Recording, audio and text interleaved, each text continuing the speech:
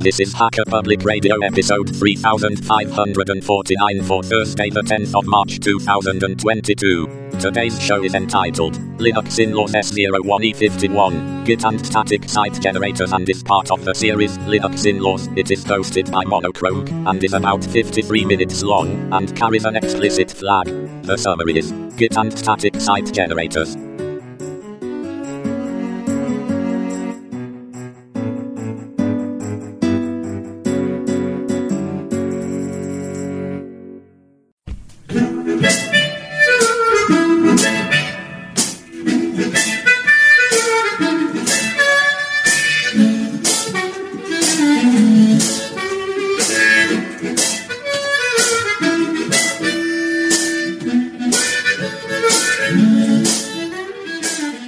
This is Linux Inlaws, a podcast on topics around free and open source software, any associated contraband, communism, the revolution in general, and whatever else fancies your tickle.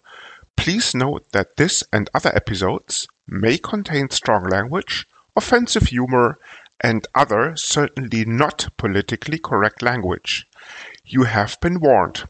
Our parents insisted on this disclaimer. Happy, Mum? Thus, the content is not suitable for consumption in the workplace, especially when played back on a speaker in an open-plan office or similar environments. Any minors under the age of 35, or any pets, including fluffy little killer bunnies, your trusted guide dog, unless on speed, and cute T-Rexes or other associated dinosaurs.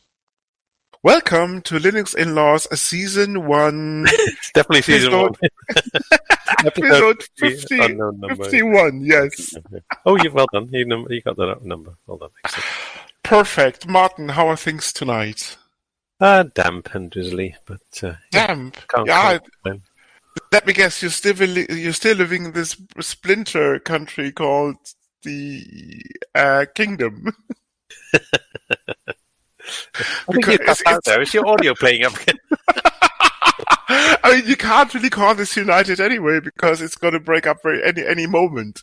As soon as Lizzie is gone, bless her, by the way, your kingship, because I think we're recording this in, what is it? February 20... No. Hang on, Martin. This is 2025. And she's been in office now for what? 112 years or something like this, right? No. So, Lizzie, if you're listening, well done. Yes. Yes, it's pretty tough, aren't they? No, of course, we're recording this in 22, and she's just, what is it? She's been in office now for 70 years, right? Yes, that's right. There is a change in the public holidays here this year for... Martin, you are the monarchist of the two of us, so you should know. Yes, you are. Well, it comes with the. Hang on, it comes with the heritage. Is it? Okay. Some people call it to get from the frying pan right into the fire because you moved from Holland to something called England. Well, they're both monarchies. Yes, this is true. Indeed, indeed they are. They used to have some nutters in Germany as well, didn't they? But, yeah, but this was before we invented communism, back in the 30s or something. I remember one of them. They shipped off to Holland in the early 1900s, didn't they? And this is where the trouble started, I suppose, right? Popular, yeah. So yes, just you're safe blaming it all on the Germans. That's okay, no worries. Just do it. Oh, it's never mind whether you're of Dutch origin or living in England. Just blame it on the Germans. Always works. Well, they started it after all. Indeed, they did. That's for a faulty time. You see, anyway. when you think about it, the Netherlands are just a splinter, as in a breakaway country of something called the Greater German Nation. No. Maybe I'm wrong. Historians, if you're listening, the email address is feedback@linuxinlaws.eu.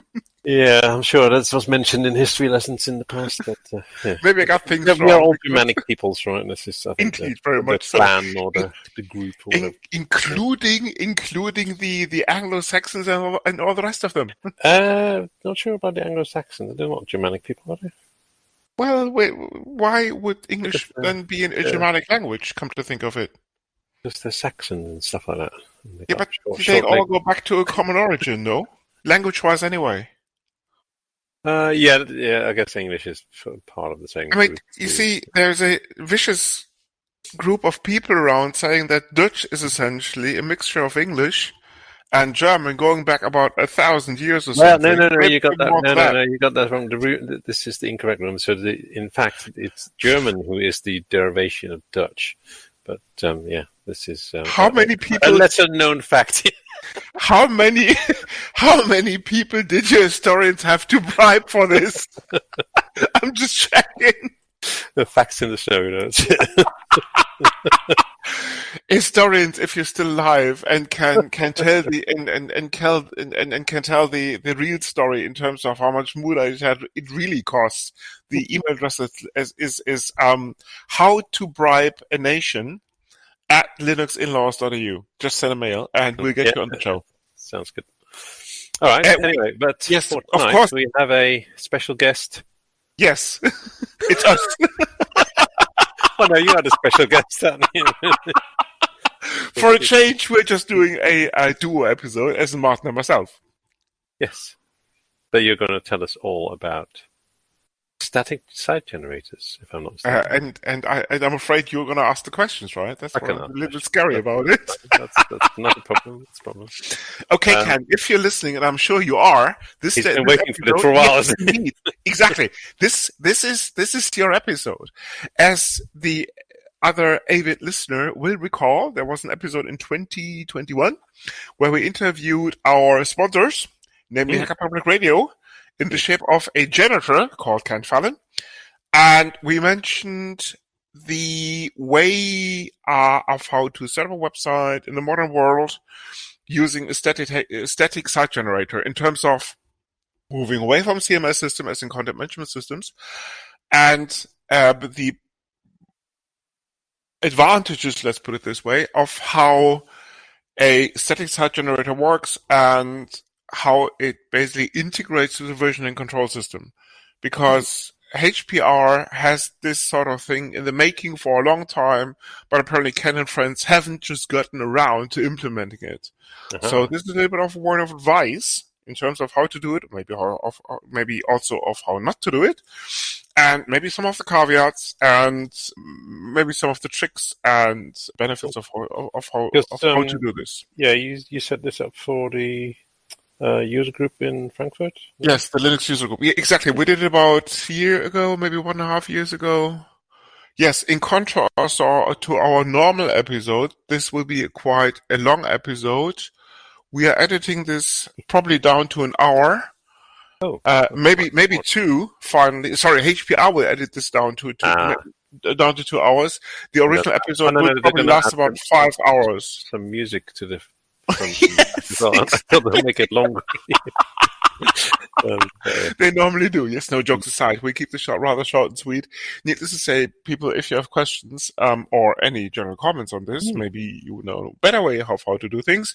The email address is feedback@linuxinlaws.eu. Okay. So, Martin, why don't you get us started with telling us a little bit about the current challenges of something called delivering content to the greater masses? Why don't you start with a couple called Adam and Eve? Okay, we could do, but it may be quite a long story. We do have the time, don't worry about it. I'm not entirely sure Adam and Eve had any requirement for site generators or sites in that matter altogether. Okay. They had other things on their mind at the time, I'm sure.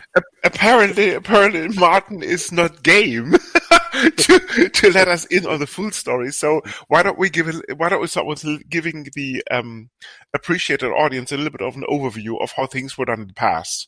Let's start with the notion of a legacy content management system, as in what a CMS really is. So, Martin, What is a CMS really? Well, as the name says, it's a content management system. Excellent. We're making progress. Very good. Okay. Well, you can imagine, take a news site like BBC, for example, right? They have a lot of content that gets added on a very regular basis, and clearly you don't want to end up. Sorry, I'm making some jumps here, but all this content has to be easily managed and can be easily added in a automated way, right? You don't want to end up typing a bunch of HTML to create a new story every time some news happens. So that's just really the role of the content management system, is to automate that piece where content is just delivered in text plus pictures, and the CMS takes care of producing that in a consistent sort of format that applies to the let's say the rules and the formatting and the view that the site is trying to represent in a sort of couple of sentences. Martin has, that was very spot on, Martin. Martin has captured quite a few elementary traits of a CMS. First of all, a CMS takes care of producing content most of the time dynamically, i.e. somebody, as a reporter or something like that, goes to the site, enters the content, typically in a markup language like Markdown, HTML, you name it. And then the content management system takes care of the rest, i.e. taking this Markdown, translating this into HTML, and pumping this to the internet. The trouble, of course, that takes time. In addition to this, CMSs normally have a role-based access control model in terms of not everybody is allowed to edit the overall site. Some people are just allowed to enter content, but do not change the structure of the site as such. Some people are only allowed to view the content as maybe proofreaders and then feed the corrections back to the original journalist or something like this. And of course, there are also administrators who can administer the site, i.e. change the structure, change the layout, change the templates and all the rest of it. So normally CMSs are quite complex beasts in terms of setting things up, resource consumption, network bandwidth, and all the rest of it. Typically, these content management systems, I'm just mentioning a few examples here, like Joomla, like Typo3, like Drupal, were written in a scripting language. Not to forget, of course, Moin, like Python, like an example from the Python space, but normally were written in a program language that was dynamically invoked as part of a web server deployment, like Apache, Nginx, you name it, but had the disadvantage of really being very resource intensive, disk-wise, as in disk capacity-wise, CPU-wise, and all the rest of it. Plus the fact that for each and every page invocation, if the content management systems wouldn't cache the contents had to be regenerated from the markdown that somebody entered. And as you can imagine, this is quite a time-consuming process. So deploying a CMS, running a CMS on your typical server infrastructure was quite resource-intensive. So that's the reason. But of course, there were also a couple of benefits to the CMSs. Like most of the CMSs would support versioning. So if a journalist would go into the CMS, would type up an article, then this would be proofread, then the proofreader would feed back any corrections to the journalist. The journalist would automatically work on a second version of the content and so forth. But Martin, you had a question, interjection, or amendment. Yeah, so I mean, why don't you name some typical CMSs, right, that people will know and be familiar with? Martin, I just did. Did you doze off again? You didn't mention any names. Drupal, Joomla. Oh, Drupal, yeah, but Moin. The most obvious one is something like a WordPress, right? That's What? Yes, Martin. Thank you. Sorry. Yes, you did. So, Martin, what is WordPress then? Tell us all about it as you're running a couple of WordPress sites. It's just an example of a content management system. Very good. I'm sure everybody is familiar with it. Probably, yeah. Because I'm the weirdo of the two of us. I normally start with the most complex things, whereas Martin normally takes care of the simpler examples. Exactly. No, jokes aside, people, WordPress it's probably fair to say that WordPress has been one of the primeval, for want of a better expression, CMS systems. It started out as a simple blogging system, but over time it evolved into full-blown content management system over the years, because you can get plugins, you have different editors at your disposal, and the rest of it. Okay, so how does this relate to static site generators? I was just getting there, Martin. Okay. Now the problem, of course, is with the traditional CMS approaches is, as I said, they're pretty expensive. They're complex beasts, hard to maintain, and slow. Not too sure what CMS the BBS runs. Do you know this? I think they have at least a couple of WordPress sites out, right? Yeah. Maybe I'm wrong. What they have in total, but BBC, if you're listening, the email address is feedback@linuxinlaws.eu. We can sign NDAs if required, so just please get in touch. It's a little bit tricky with the podcast, though, isn't it? It's a very sort of silent episode. Well, we have been known to be censored before. I'm joking. Yeah, there was this Microsoft episode that never was released, right? But let's not digress anyway. Yes. Okay. Anyway, going back to the much more important topic of static site generators. So quite a people finally got around to, well, I wouldn't say noticing the deficiencies or the shortcomings of these traditional CMS systems, but we're clearly looking for an alternative. That brings us back to the luck story. Moin Moin, which is a Python-based CMS, had been in production rather, before we put this to rest, as in sunsetted it, for at least 10 years, and the local Linux user group that I'm helping out with. It is actually written in Python 2. The problem was that, as probably most of the dear listenership knows, Python 2 went out of, I wouldn't say out of existence, but went out of support, that's probably the better expression, early 2020. So no security upgrades, no further versions. Actually, there's a PEP out for it called, funny enough, PEP 404 published. PEP of course means Python Enhancement Proposal. It's an RFC-like process where the Python community actually works on furthering the language. So links will be in the show notes. It's essentially a collection of improvements for the language and its ecosystem. Touched on the Python episode. We did indeed. So if you want to know the further details, just go back to the Python episode. Links will not be in the show notes, so you have to go back to the back catalog now to search for it, or use your favorite search engine to find this episode. The corresponding PEP is 404, published I think in 2008. Links maybe in the show notes, where Guido van Rossum, who is the Python inventor, who is the original Python inventor, and friends said there won't be any Python 2.8 release. So Python 2 died essentially with version 2.7. That was in 2019. Now the drawback with Moin Moin was actually that they had started a Moin Moin port version 2 from Python 2 to Python 3. But there were a couple of dependencies that were never really ported.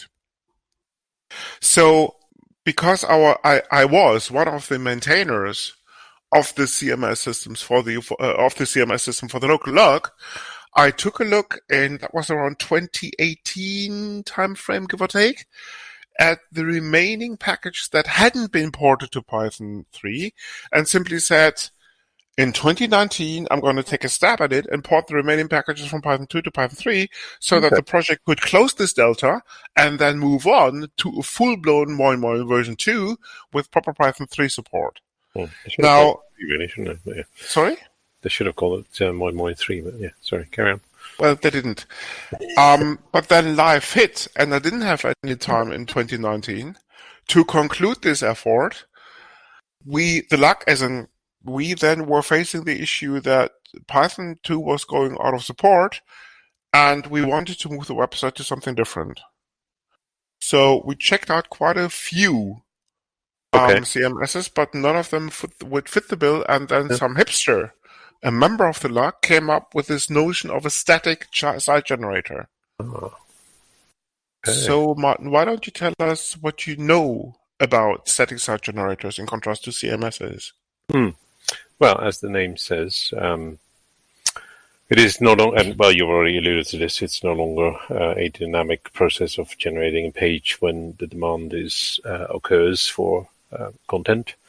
It's all pre-built, right? So you have content templates and pre-built into, but the generator does the generation of the HTML for whatever is going to be requested beforehand. And so it's when the request is made, it's just purely serving up the page rather than doing the dynamic version that CMS does. And that concludes today's episode. Thank you for listening. No, Martin spotted it actually quite well. No, Martin, I couldn't name for this. I don't know who came up with it, but it's a brilliant name. No, seriously, I mean, you missed a few details, but essentially, that's pretty much it. So, the idea, going back to, so comparing now CMSs to static site generators, that's exactly what Martin said. Essentially, CMSs regenerate the page based on requests, but a static site generator simply takes the markdown. Pretty much, it's like comparing an interpreter like Python to a compiled language like Rust or C. Yeah. So a static site generator basically takes the markdown and converts this into HTML and CSS, of course, as in cascading style sheets, which essentially is the templating engine behind,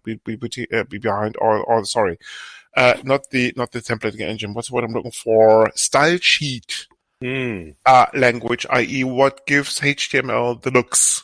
Let's put it this way, simplified version, and generates these based on the Markdown language that it's presented with. So you take the Markdown language, you take some templates, you feed this into a static site generator, and out comes CSS files and HTML files.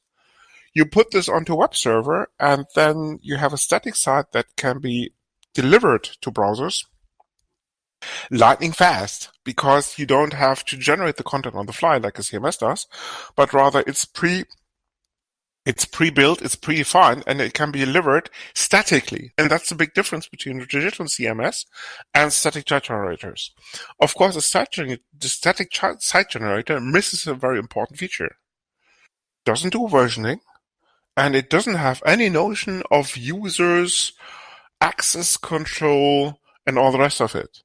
So quite a few smart people came to the notion of, or came up with the idea of combining a versioning control system that has all these traits or features and actually a site generator. Meaning, you use your version control system, and as part of the commit, push process, whatever you want to call it, based on your particular versioning system, it regenerates the static website on the fly.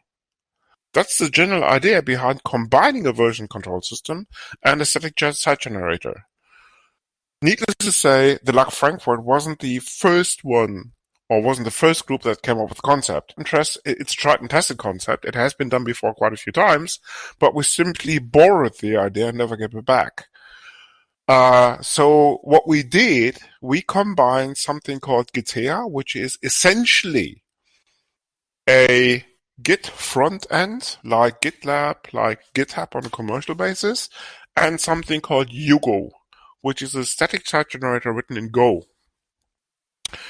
Quite a few people looked at other approaches like, what's it called, Lecter, it's Python-based, something like Pelican, also Python-based, and a number of other approaches. Okay. But Yugo made the mark in terms of convincing with speed, resource efficiency, and at the end of the day, easiness of use. So what we did is essentially we set up the Gitea instance. Of course, links will be in the show notes. We set up the Gitea instance. We defined the users. We defined the rights of the users, as in who has access to the repository, who can clone the repository, who also has write access in terms of pushing any request as an pull request back to the site, and then a so-called webhook. I'm going to explain what that is in a minute. Takes care on each and every delta check-in of the modified content of regenerating the website on the fly. A webhook, and this is pretty well documented actually in the Git documentation, but also in the derivatives like Gitea and so forth, or GitLab for that matter. A webhook essentially allows you to incorporate, I'm tempted to say, plugins before a commit, after a commit, and during a commit. What we essentially did is we told Gitea, now look, if somebody with the necessary rights, of course, pushes back a change to the server, take this change and rerun Yugo on the fly.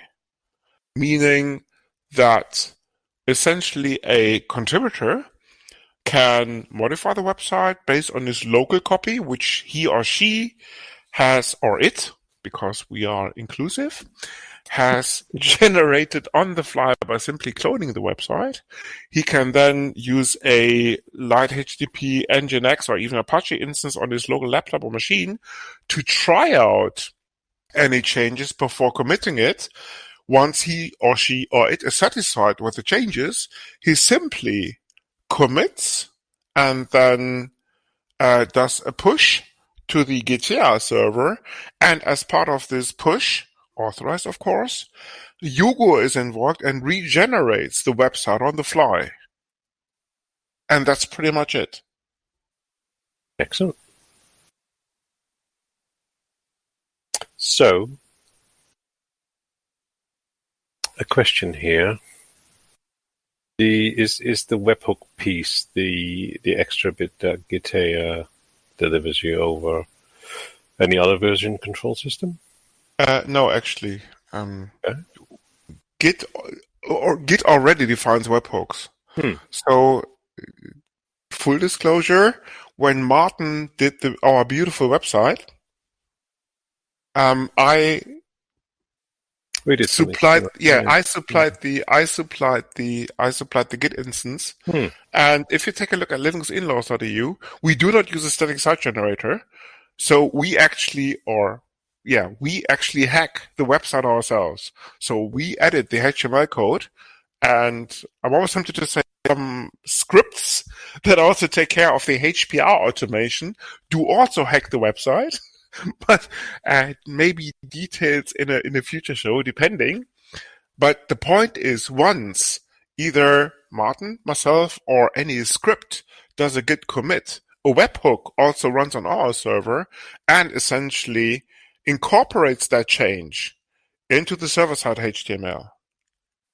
So a webhook is already present in Git. It's not Gitea specific, it's not GitHub specific, it's GitLab specific. It's just a piece of automation, plugin-based, that runs as part of the overall push infrastructure. Okay. Yeah. So why don't you remind the listeners of the benefits of Gitea in this case? In contrast to native Git, Gitea has a beautiful web-based UI, has a sophisticated admin panel in terms of role control. You can create roles, you can create users, you can attach roles to users, you can administer users and all the rest of it. It's pretty. It's very comparable to GitLab in that matter. As in the community edition, you can download from GitLab.com or whatever it's called these days. And this is, of course, the thing that we needed, because not everybody in the lug is really that familiar with the command line. And it also allows people to, and this is the beauty, and this is also present on GitHub or other infrastructures, is actually allows you to modify a file on the fly. So in contrast to the ordinary workflow, where you clone a repo, then you make any changes, and then you say commit, and then you say push origin or push master or something like this, you can actually go into the web front end, go down to the file if you have the corresponding permissions, and change the change the file on the using your browser. So what Gitea then does in the background, it will actually do a clone of the repo, will modify the file based on your inputs, will do a commit and a push pretty much automatically. That saves you, of course, doing this manually on the command line and also occupying or reserving space on your local hard drive. This is a little known feature that, as far as I know, most, if not all, of the web-based source of the web-based Git clones like Gitea, GitLab, and GitHub do, or offer more or less pretty much these days as an out-of-the-box. Now, for Canon friends, you mentioned Hugo. What can you say about that in terms of ease of use? That you mentioned it's based on Go and stuff like that. Do people need to know Go, for example, to be able to use it, or what was the experience with that part? If you want to know, if you want to use Hugo, all it takes about 20 years of Golang experience, so you should be able to use it on the fly. Given the fact that Go has been in existence only for the last 15, that's a bit of a conundrum, isn't it? No, I'm joking.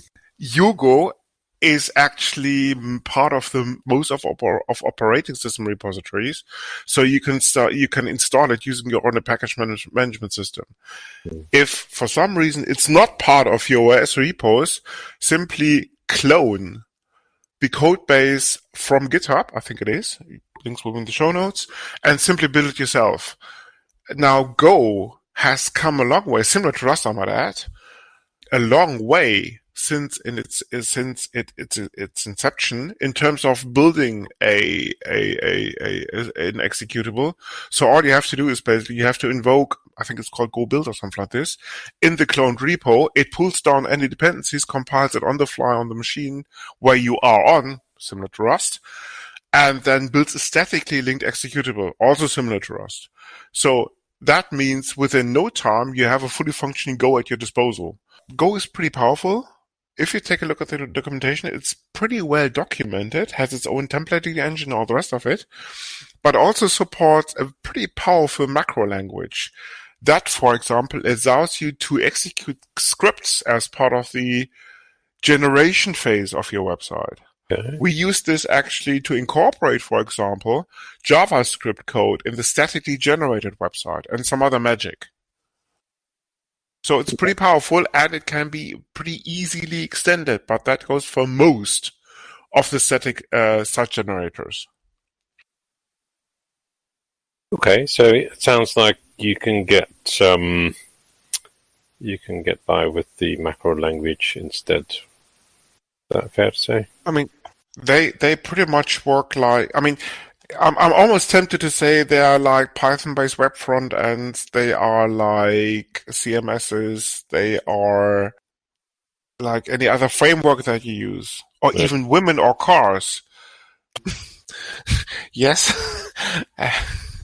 The way it works essentially, once you know one, pretty much you know them all because they're very similar. I mean, cars may have different colors, may have different wheel types and sizes and all the rest of it. But essentially cars get you from A to B.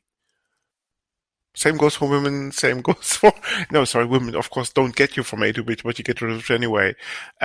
Static site generators are pretty similar in terms of they take a markdown language, take a template that you normally also define in the type of markdown language, and then simply generate your CSS and HTML files.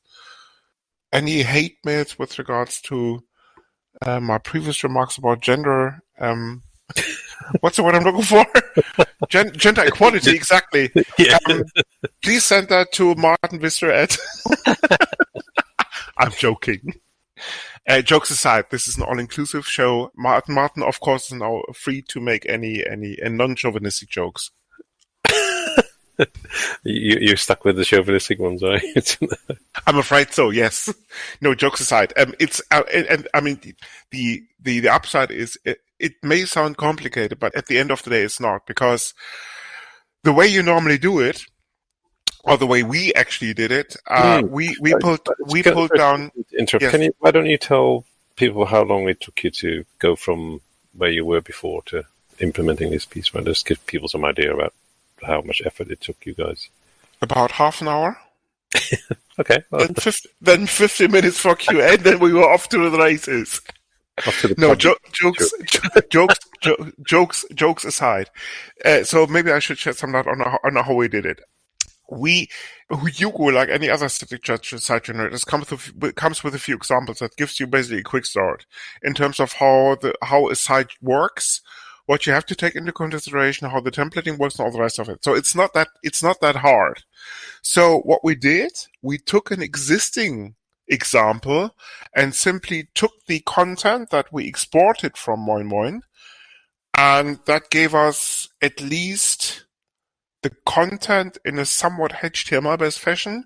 We then did some automation with regards to translating the existing content to the markdown that Hugo requires, made the changes to the templating engine, did some layout improvements, migrated the macros, as in the stuff, basically the Python-based macros from the MoinMoin side to the Hugo-based equivalents. That pretty much meant rewriting about 6 scripts, something like this, six Python scripts into PHP shell and some other scripts that are invoked as part of a Hugo static site generation process. So essentially, these are the macro definitions you put into your site, and as part of these macros, Hugo detects these macros once it comes across them and invokes the corresponding plugins. It sounds complicated, but at the end of the day, it's not. It's pretty straightforward. We have I'm tempted to say about 30 pages. From the old website, it took us about, I reckon, in total, about a man-month, not even full-time. So I reckon within 3 weeks, 2 to 3 weeks full-time, the whole content had been translated. The macros had been converted, as in migrated, as in translated. The layout had been migrated, and the site had been QA'd, as in tested. Yeah. Nice. And presumably you're going to put the link to the user website in the show notes? Absolutely. Okay. So the point that I'm making is, never mind of what static site generator you choose. Simply give it a spin. They are not that hard to set up, and most of them, I looked at Pelican, somebody else looked at Hugo, somebody else again looked at other site generators. We agreed upon using Hugo, but then once that decision had been made, the learning curve was, I reckon, a weekend, and then you were off to the races. Nice. Okay, excellent. So, Ken, take note. Yes. Well, mind you, there's probably a few more pages on HPR, but still, looking at the HTML code on HPR, it shouldn't be too difficult. So Ken, get in touch with cheap. Sorry, we have a very good cost efficiency ratio. That's what I'm trying to say. Anyway, okay, Martin, any final questions before we get to the sponsoring feedback and some other sections? No, I think that was a very nice summary on the subject. So well done, and check out the links in the show notes. Yes, indeed. And that brings us nicely to the feedback. So, Martin, yes, why don't you give it a shot? Since I've been doing all the talking tonight. I guess that's only fair. Mind you, it is quite a long. So, So we have feedback on 3 episodes in one, as in from who? from Biku. Yes, our favorite listener. Well, our favorite listener in terms of providing feedback as well. Yes. Yes. Okay, so he has feedback on 3 episodes. First one is episode 44, around, that was Pipewire, if I'm not mistaken. And he found the interview with Tim Wayman's fascinating and informative. So, for some reason, there is a fact around the world record for solving the Rubik's Cube, because the guy had a similar name to Wim. Which is 5.09 seconds, apparently, which is my record when I was, I don't know, 14, 12, was something like 45 seconds. So that's... Yeah, and this is known as a fun fact, of course. Yes, fun fact. Okay, so on episode 45, he had quite a nice comment, actually. Never before did I think that The Matrix can be any good without Neo, but you proved me wrong. Interview with Neil Johnson was good. There you go. Thank you, Biko. Indeed. So if you can drag Neo along, we are more than happy to do a rerun of the Matrix episode. Resurrections or not. Good thinking. Yes. Okay. If you're listening, Neo, get in touch. Well, of course he's listening. Or Trinity, for that matter, because as I said previously, we are not gender biased. Very important. True.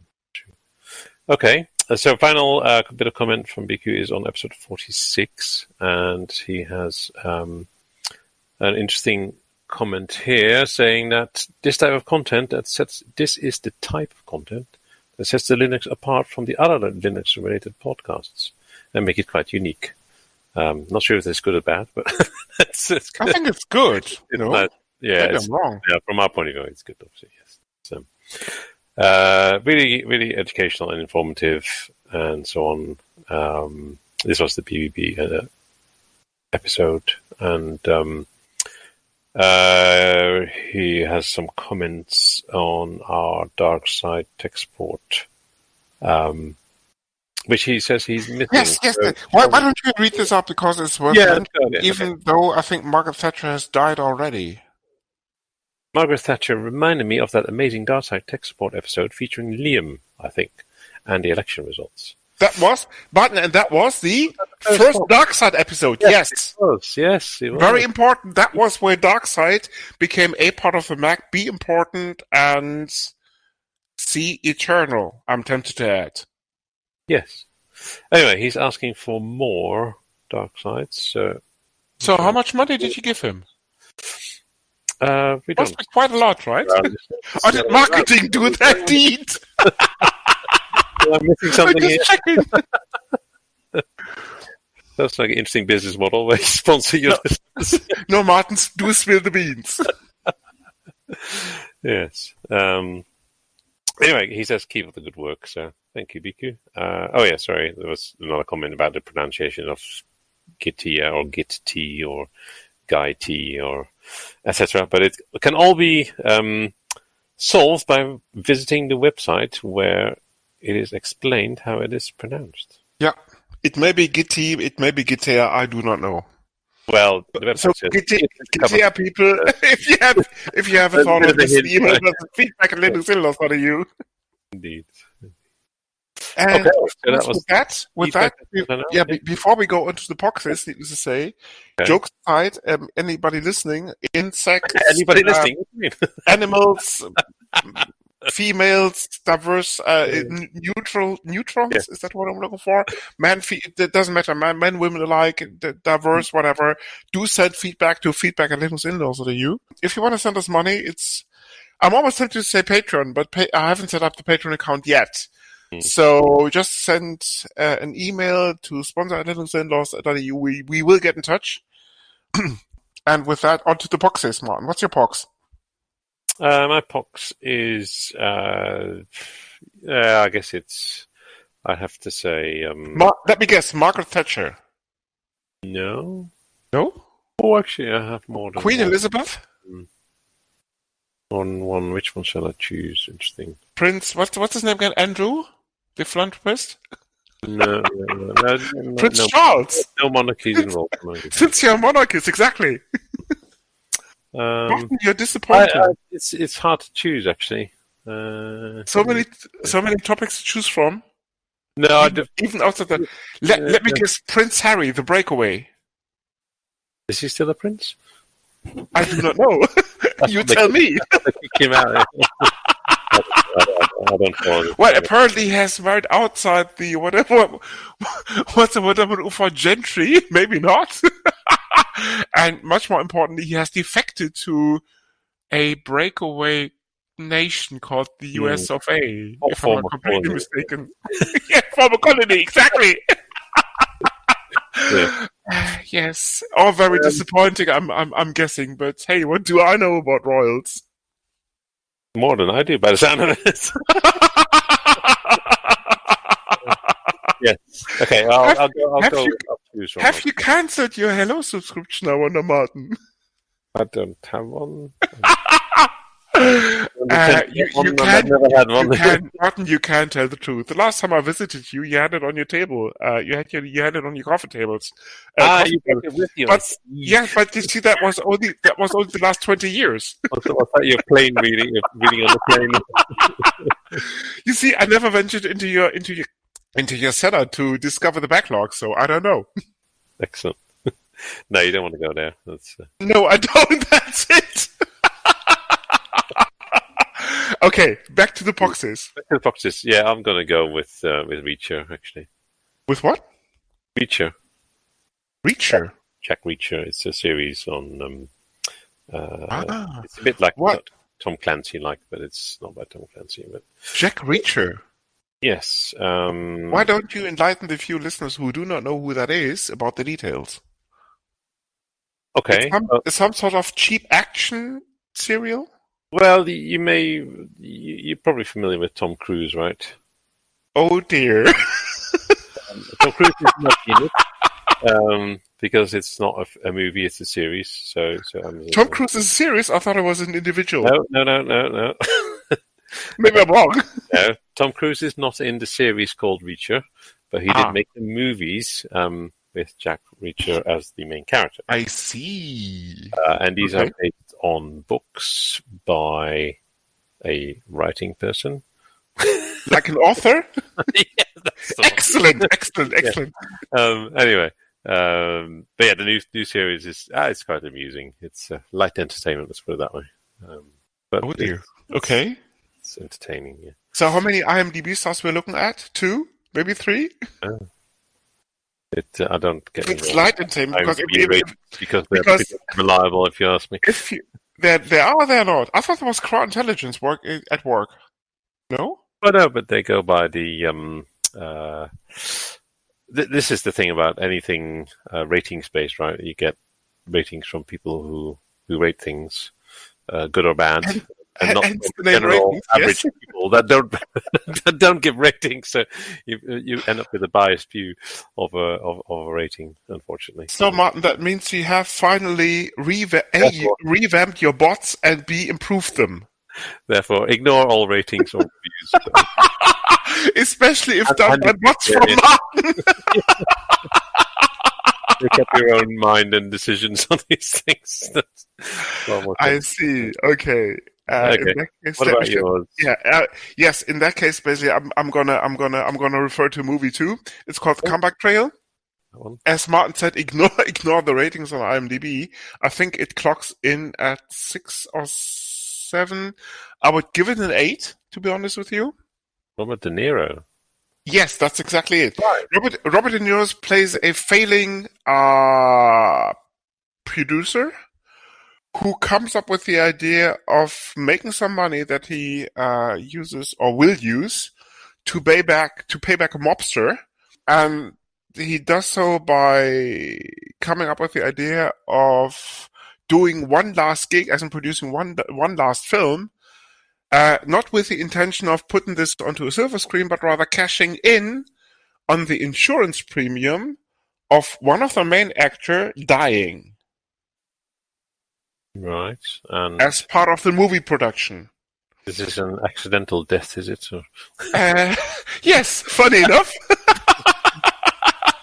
No, it's one of Western is it? it's one of the most. I mean, yeah. I mean, you're looking at Robert De Niro as a producer. Where you're looking at what is it? It's not Thompson, but help me out here. If you're looking at the IMDb page already. What's the question? There's the antagonist is Hunter Thompson. No, it's not Hunter. That's an author. Tommy Lee Jones, Morgan Freeman. No. Let me look at myself.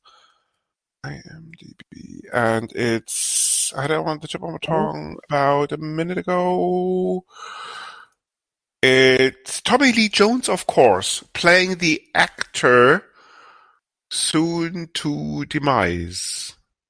Now, of course, this death. Sorry. Famous for? Quite a few movies. I'm tempted to add. No, you don't know Tommy Lee Jones? No. I'm asking the question. What's he most? No, famous? I mean, no. It's. I mean, you're looking at what? Man in Black. Yes. Best example. That's the one. Yeah. Well done. Just checking. Okay. Anyway. No, what I was trying to say before Martin rudely interrupted me. Tell me what. Jokes aside, no. It's one of the best, darkest comedies that I've seen over the last couple of years. I'm tempted to add. It's just a few highlights. The film starts off with Robert De Niro and his sidekick, essentially his nephew, sitting in front of a cafe, and a couple of nuns are protesting in front of a cinema against his last movie that tanked. And then they come up with this idea, or then Robert De Niro comes up with this idea of actually recruiting an actor that is soon to be sunset anyway. So they go into this retirement home and just try to pick an actor. And without further spoilers, needless to say, Tommy Lee Jones doesn't die, but rather. I think that passes as a spoiler, actually. Okay, so, but okay, watch the movie yourself. Tommy Lee Jones doesn't die, neither does the character that he portrays. Just watch the movie. They all live happily ever after. Exactly. Well, more or less, anyway.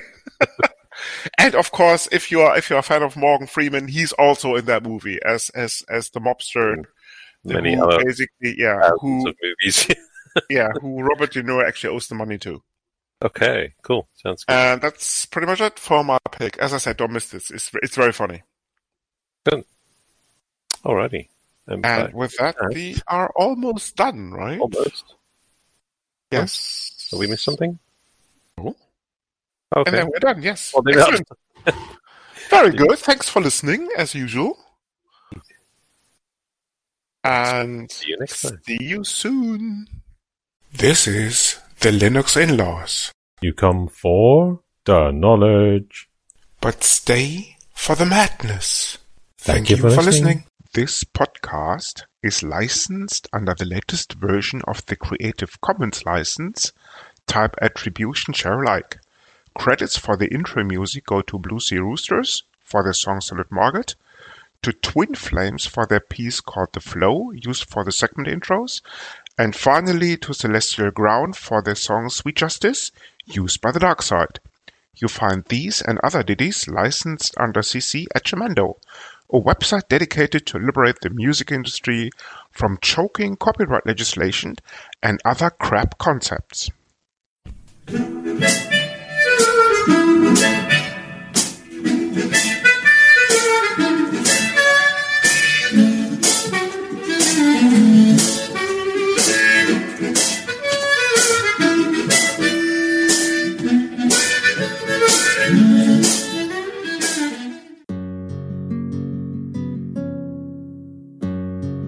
You've been listening to Hacker Public Radio at hackerpublicradio.org. Today's show was contributed by an HPR listener like yourself.